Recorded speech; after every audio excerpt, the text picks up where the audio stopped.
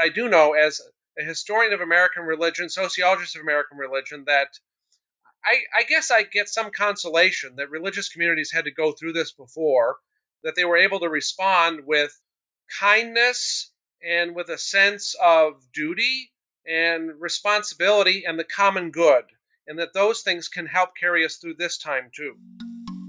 Welcome to Baptist Without an Adjective, a podcast of Word and Way. I'm your host, Word and Way editor and president, Brian Kaler.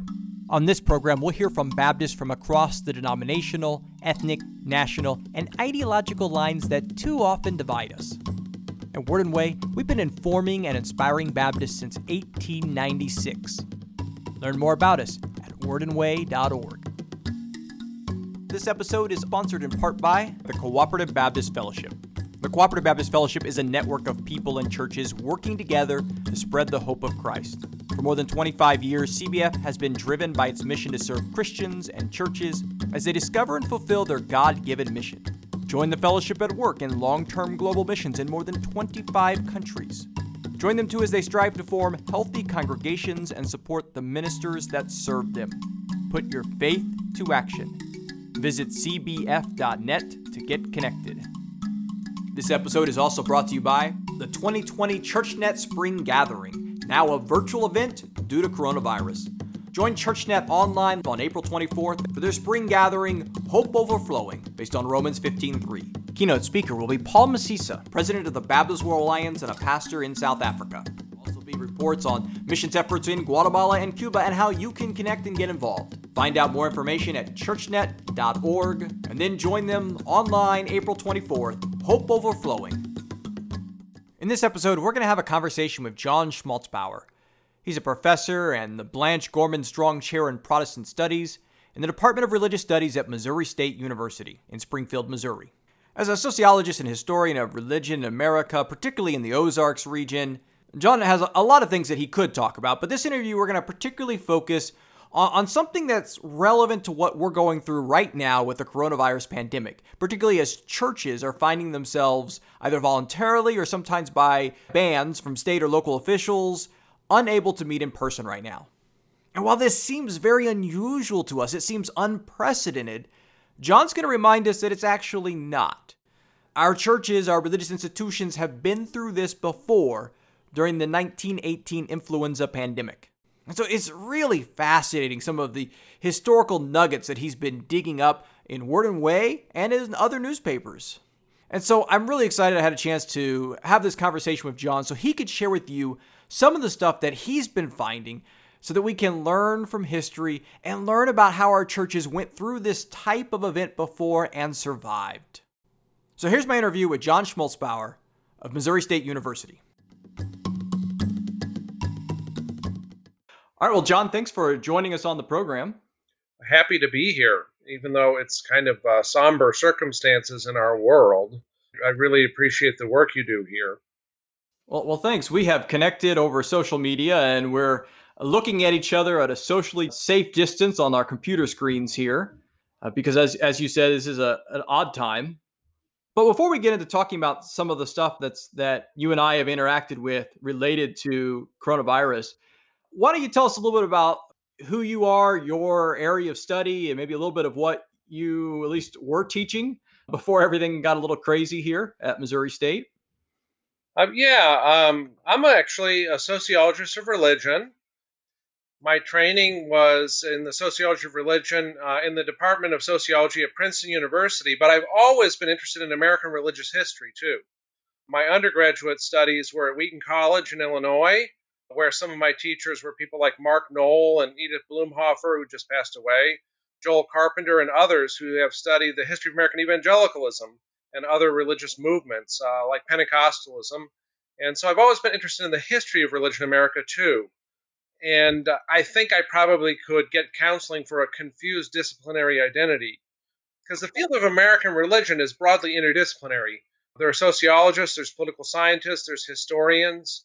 In fact, my undergraduate advisor, Lyman Kelstead, is a political scientist who studied religion and voting and things like that, using large surveys, trying to figure out what difference does religion make in voting. And at that time, other political scientists said, that's crazy. people vote on the basis of their pocketbook. And I don't think you have to make the case anymore that, to understand somebody's voting choice, you probably need to look at a whole set of social and demographic variables, and religion's in the mix for sure. So those are some of the things I've worked on. And yeah, more recently, studies of religion in American higher education. So, what is the state of religion on campus? So, just published a book in 2018 with a colleague who's a historian called The Resilience of Religion in American Higher Education with a good Baptist press, Baylor University Press down in Waco. So, our books are on the Brazos River, I guess, or maybe in the Brazos River by now. And I'm also interested in my teaching in religion in the Ozarks. Been able to offer several courses on religion and region. An Ozarks religion class, a course called Bible Belt Religion, which we offered a couple different times, sort of looking at a broader region of the sort of the South and whatever the Ozarks are, which I think you would say the Ozarks aren't quite in the South, but they're kind of their own thing in a way, too. Brooks Blevins, my colleague at Missouri State, is sort of the leading Ozarkologist, and I think he has a good point that southern Missouri, it's hard to place regionally.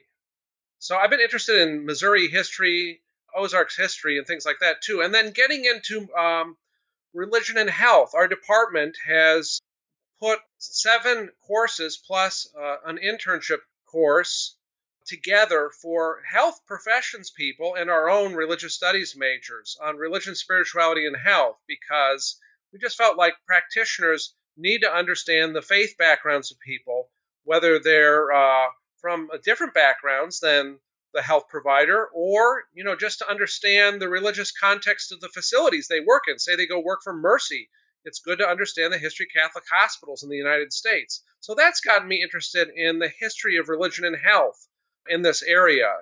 Down in Springfield, we have 2 hospital systems, Cox and Mercy, and they both go back to women of faith. Sisters of Mercy, starting St. John's Hospital in the 1890s with very crude facilities, a chicken coop for a stretcher, operating in a little house with a makeshift chapel. But one of the first things they did is respond to an epidemic and go live in what was called a pest camp where people were quarantined. And then across town, Cox Hospital used to be called Burge Deaconess and later Burge Protestant Hospital before Lester Cox really helped it get on a sound financial footing. And that comes out of the Methodist laywoman Ellen Burge, who enlisted people who were in the deaconess movement, which was kind of a movement of, they're kind of like Protestant women religious, Protestant nuns, although it was a little bit different than that, 19th century movement. And so there's this rich history of religion and healthcare in the Show Me State. Yeah, I love the idea of the interdisciplinary nature of some of your work. All of these things connect. So my graduate work at the University of Missouri was officially in political communication, but I was studying religion and politics, and so some of the things that you were just talking about resonate. And there's a lot, you can't separate these disciplines as easily as we try to in the academy sometimes. Yeah, and Mizzou had some wonderful religion and journalism initiatives that Deborah Mason took the lead on. Really a national contribution to the conversation about religion in the media. And strong religious studies department at Mizzou, too. Yeah, I enjoyed taking classes in both of those departments while I was there doing my graduate studies. Well, let's talk a little bit about the current environment that we find ourselves in, and particularly thinking about this from a historical perspective. Because I think I've heard a lot of people talk about how this is an uncharted situation, and we've never faced something like this before. And while that's true for those of us who are living, we've not lived through a pandemic like this. It's not true to say that our nation and even our religious institutions have not lived through this type of situation. And so we have the 1918 influenza pandemic. And perhaps we should set the stage a little bit about what that was. And I know it's more commonly called the Spanish flu. And maybe you can speak to this as well. We try to avoid that. The WHO, now suggests that we don't use geographic or ethnic language. And as well as we now know that that's probably inaccurate. it didn't start in Spain. It probably started in Kansas. That's right. As Missourians, we will perhaps avoid calling it the Jayhawk flu or something, but part of our border war there. So 1918, we have the influenza pandemic that, at least at this point, was worse than what we're seeing with coronavirus. Just horrible and afflicting people in the prime of life. Coronavirus can do that, and there's a false sense of security, I think, of some young people that they can't be harmed by it. But yeah, if you read accounts of the influenza in 1918, people coming down within hours, and very grotesque kinds of things with blood, and it just sounds horrific when you read these accounts. It would come on very suddenly, and there was tremendous fear that circulated about this. I was reading last night John Barry's The Great Influenza, which is the book that George W. Bush read a few years ago, and it so moved him that he gave a speech, I think, to the National Institutes of Health about how we need to be ready for a pandemic. And you're correct that Haskell County, Kansas is one of the places they think that it might have jumped to human beings. And then from Haskell County, Kansas, there were some soldiers who were coming home to visit, and then they went to Fort Riley, Kansas. There was a big camp there. And then from there to the European theater, World War One. And then somehow it ends up in the Iberian Peninsula and gets blamed on the Spanish, but that's probably not where it started. Yeah, and so Missouri is pretty close to Kansas, and I'm not sure how it spread to Missouri. And I'm not an epidemiologist, and I'm not an expert on the Spanish flu, but I was interested in how did this affect our religious institutions back in 1918?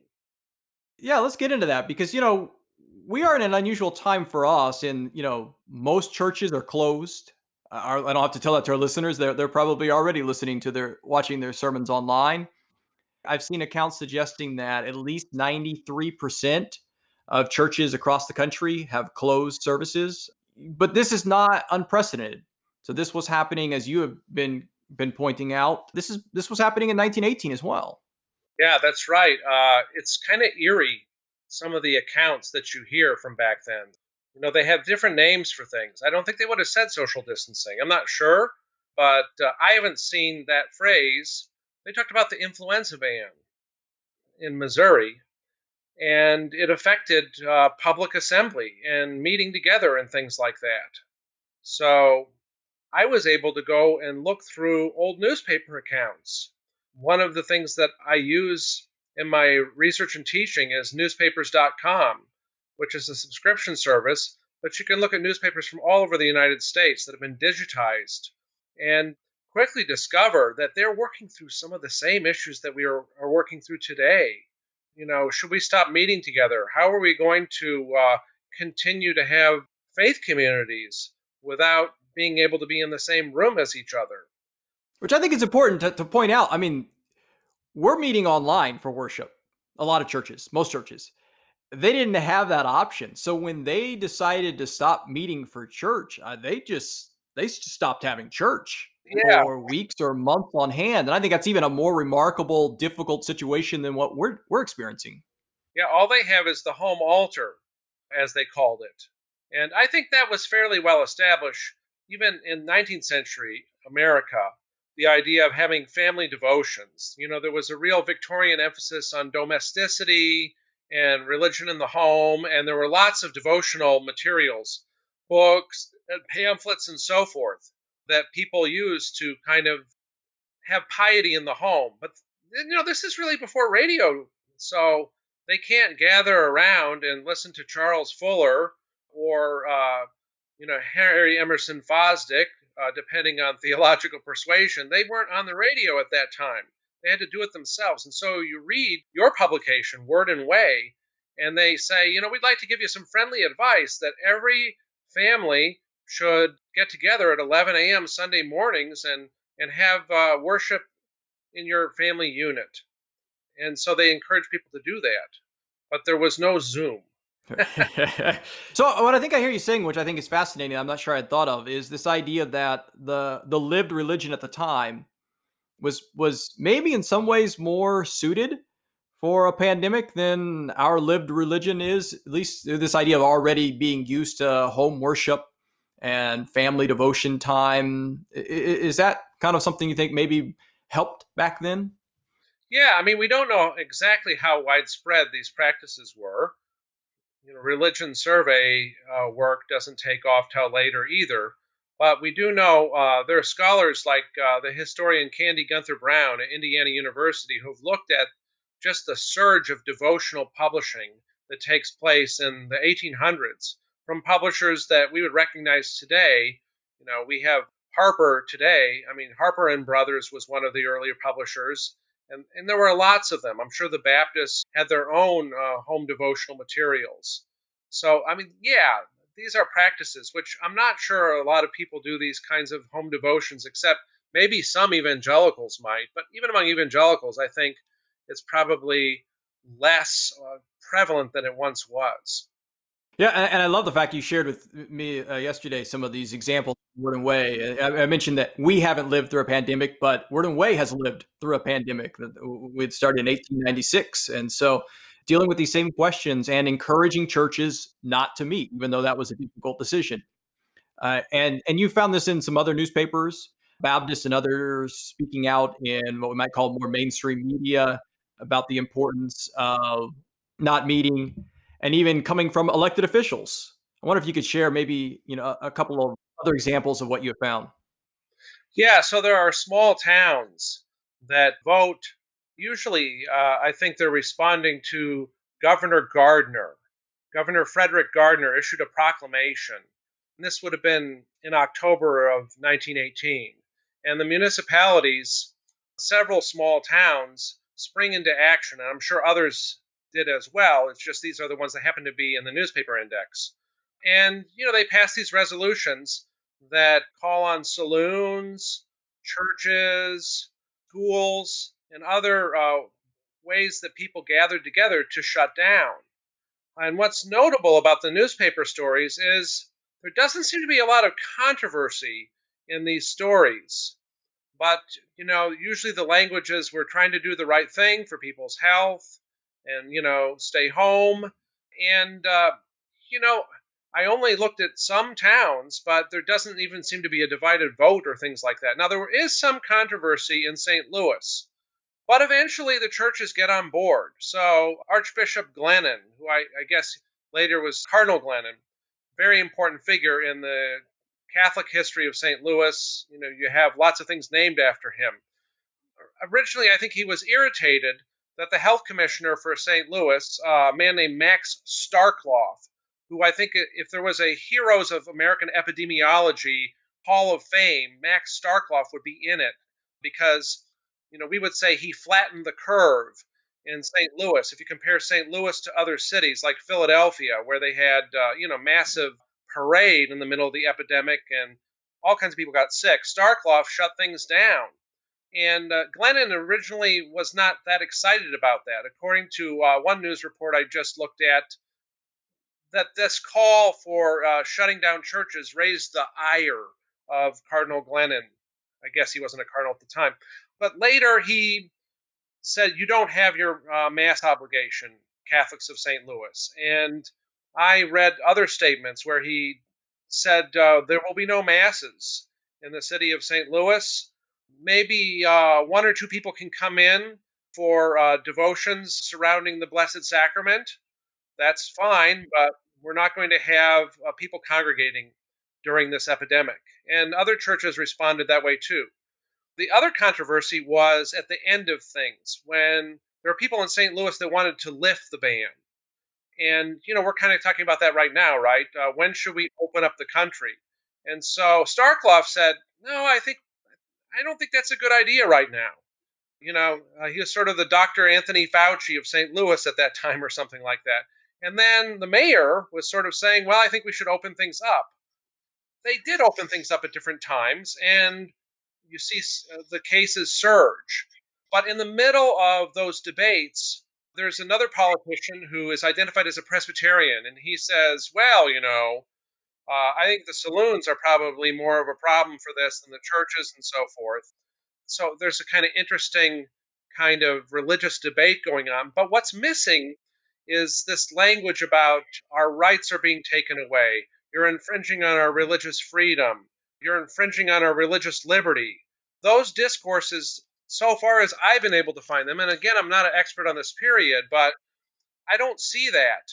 The language from your publication was so polite and compliant and respectful of the public health people. They said, our people desire to be helpful in every possible way. So, of course, we will respect the requests and suggestions of the health authorities. And they said, yeah, we're shutting down our churches, but let's have worship in our homes. And it's touching to read the reports from the Baptist congregations that are in Word and Way too, where they're kind of somber and sad, that we haven't been able to meet. There have been a number of deaths here. And then there are other articles that talk about, well, what's the meaning of all this? How can we find meaning in our suffering? But there's not this kind of resentment against public health officials. More or less, I think they were willing to comply.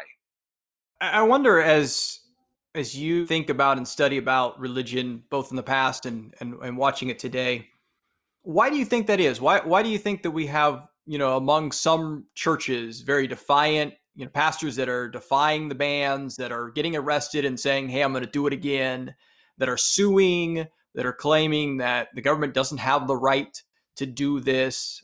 Why do you think that we might be seeing more of that today? What does that say about our religion? Yeah, I think there's a little bit more suspicion of government and also professional expertise. So, you can see that in a number of spheres. You can see sometimes suspicion of public schools or suspicion of vaccination in the medical profession. And indeed, some of the anti vaxxer rhetoric is coming out during this controversy too, because there's talk of vaccines. And so I think there also are concerns, and these are, real debates in religious communities that go back to the Affordable Care Act and, the contraception mandate and things like that. And, federal funding for procedures that some people might object to. So, I mean, I think that's going on. Now, if you go back 100 years, this is in the context of World War I, where the entire country has mobilized, where you have a religious leader, Woodrow Wilson, who's using overtly religious language to rally people. Sometimes language we might even find a little overbearing. Oh yeah, it's explicit. I mean, my name's Schmaltzbauer, so all this language about kill the Hun, and things like that. I wonder how my great grandfather, who ran a saloon during World War One, how he would have felt about that. I noticed there's an American flag behind him in the picture. So there's that going on. Now, there are some religious people who don't go along with that. It's not when it comes to public health and flu epidemic responses and staying home from church. It's the Mennonites over in Kansas who say, you know what? We've been pacifists for 400 years. We're not pacifists because it's a trendy thing to do. We're pacifists because Menno Simons, our founder of the Mennonites, who is kind of part of the family tree of Baptists, sort of too, said the regenerate do not go to war, and we are loving our neighbor by not going to war. Well, things didn't work out very well for the Mennonites over in the area of Kansas, where they're predominant. Places like Gossel, Kansas, Newton, Kansas, Heston, Kansas. There are stories of mobs descending on Mennonites, tarring and feathering them. Even a Mennonite who had to sing a patriotic song, and by the second verse, he could get the crowd to disperse. So that was bad. But yesterday, I found a story from, or maybe it was a couple days ago. It is actually in the Wichita newspaper story about the 1918 flu epidemic, about the Alexander Vol Mennonite Church in Gossel, Kansas, stopped meeting because of the flu epidemic. They had no problem with that. They didn't think that was asking them to go against their core religious principles as Mennonites. They understood that was a public health safety issue. They didn't want to buy Liberty bonds to support World War One, and they wouldn't have bought bonds for any war because that's just what Mennonites and Amish are all about. So yeah, it's kind of interesting to see. So it's a different time. I wonder if this would be different if we were coming right out of 9/11 and somehow it was attached to that.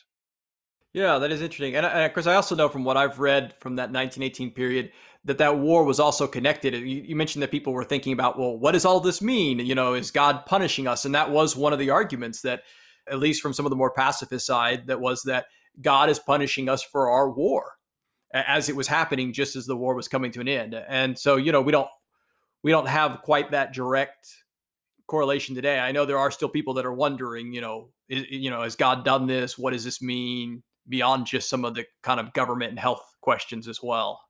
Do you know who was saying that at that time? That's very interesting. Was it more your social gospel type of Yeah, folk? yeah, you're finding that you find that in them, that they're connecting the war that had been going on in Europe for 4 years at that point, and so connecting that, and particularly with it being tied to soldiers, was a big part of how this had spread. If we had not been in a world war, perhaps it would not have been a global pandemic. It would have been a more localized issue, and so of course today it's more of a travelers and citizens and commercialism that has helped spread this pandemic around the world. So that's quite a bit of a different situation. Although I was chuckling because one of the things you did say that did resonate with what I've been hearing today is the comparison of, well, if the saloons or the liquor stores are open, then churches should be too. We're still hearing a little bit of that rhetoric, particularly with some of the drive-in church argument in Louisville over the weekend about whether or not drive-in churches should be allowed. And Al Mohler at Southern Baptist Theological Seminary made that connection of, well, if you can go to the drive-through liquor store, then you should be able to have a drive-in church service. So we're still making that connection between whether or not you can get your alcohol and whether or not you can go to church. So I found that comparison to be funny, that we're still using that same kind of rhetoric. And I don't think that this shelter in place period is a temperance moment for a lot of America.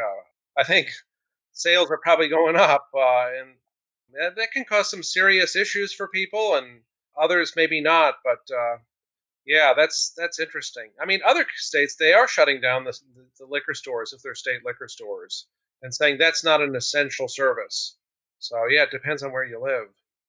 Well, one of the things that I've appreciated you've done on social media, and maybe we'll kind of wrap up the conversation here, is you've kind of pointed out some of these historical facts, not just to myself and others, but also to government officials like Governor Mike Parson. You've addressed him on social media of saying, "Hey, look, here's what previous governor did. Here's what other churches were doing in 1918. Why can't you follow that kind of example and precedent today?" And so I think kind of the good closing question here is, I think sometimes one of the knocks on history and on historians is, so what?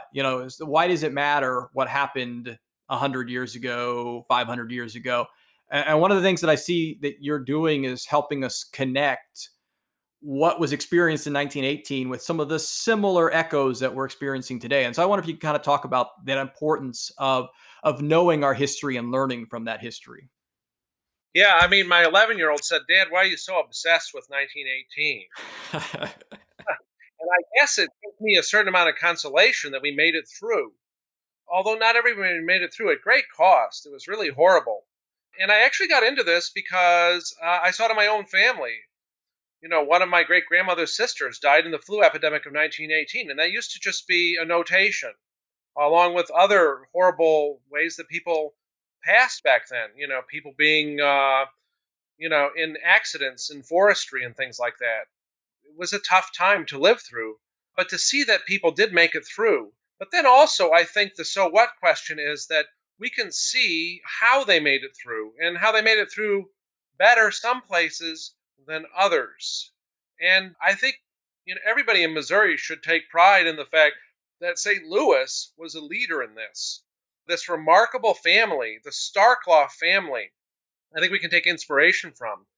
Max Starkloff was in charge of public health for St. Louis, and he really insisted on responding early and strong to keep people home. And it's interesting that family continued to provide leadership in St. Louis. There's a Max Starkloff, a descendant of his, a grandson who was a leader in the disability rights movement. Max Starkloff's sister was one of the creators of the Joy of Cooking cookbook, which we've all seen. So, I mean, I think we can take pride as Missourians that we're part of that story. I think in terms of debates about faith, I see things from I don't think Governor Parson was making the argument that, this is a terrible attack on religious liberty or things like that. I think he was just sort of saying small towns and rural areas might need a different approach than the big cities. And so, one of the things that I think is helpful looking at the history is that eventually it got to the small towns and rural areas and hit them really bad, also in Missouri. And, it could happen this time, and we hope it doesn't. But I think he was just trying to figure things out. And so to chime in these debates, the faith community chimed in with petitions and things like that. I think they were just trying to say, look, we're faith leaders and we think that you can go ahead and do this. And Word and Way, certainly, you and others, you wrote a column for the Kansas City newspaper and things like that. I think it was helpful for that state debate about this. Don't be afraid that the faith community is not going to have your back on this. The faith community is standing up and saying this is important.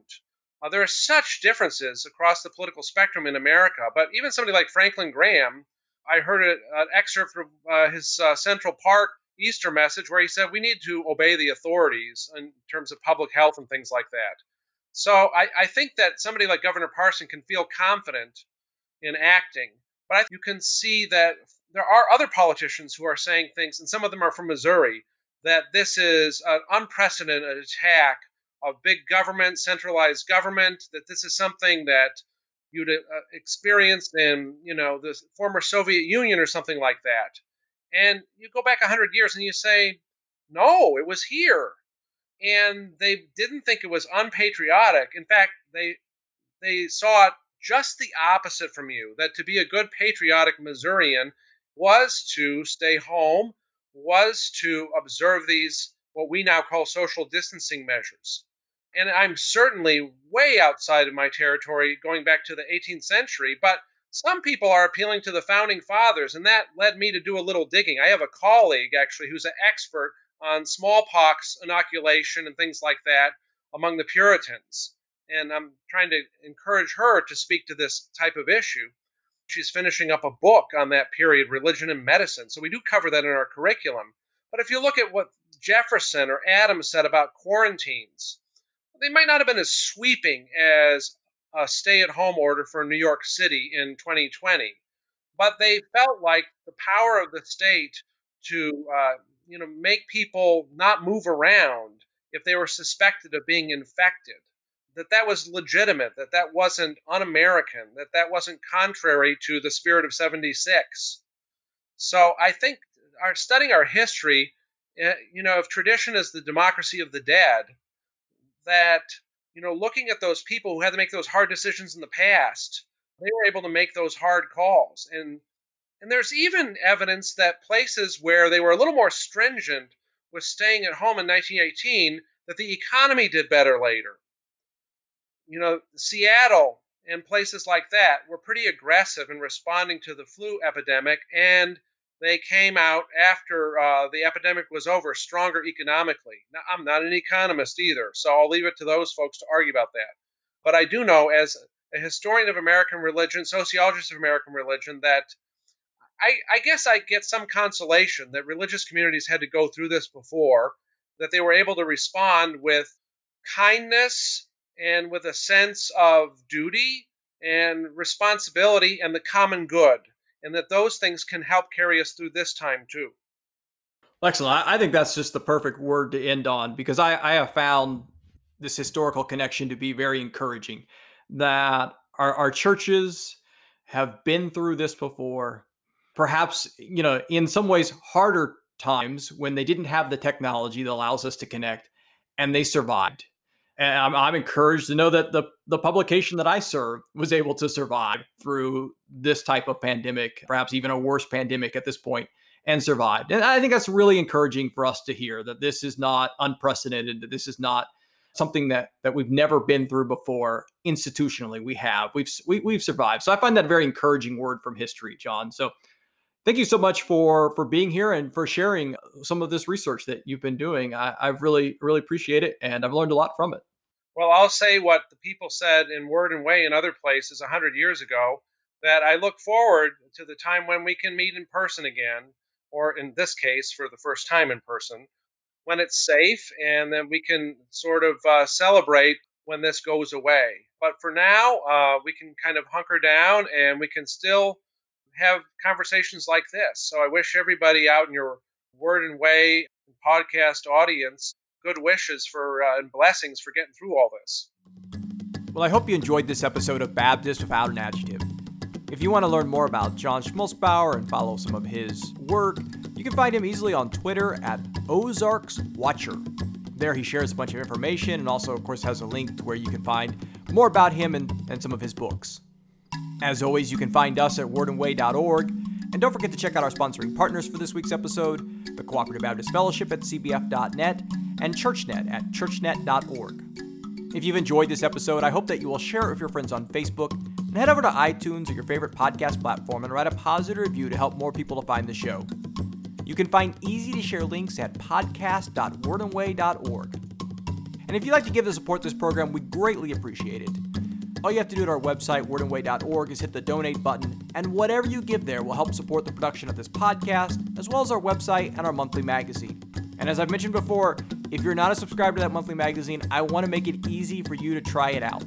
Get 1 year for half off at tinyurl.com/WWoffer. If you have any comments or feedback about this program, you can send those to me at bkaler@wordandway.org. Thanks for listening.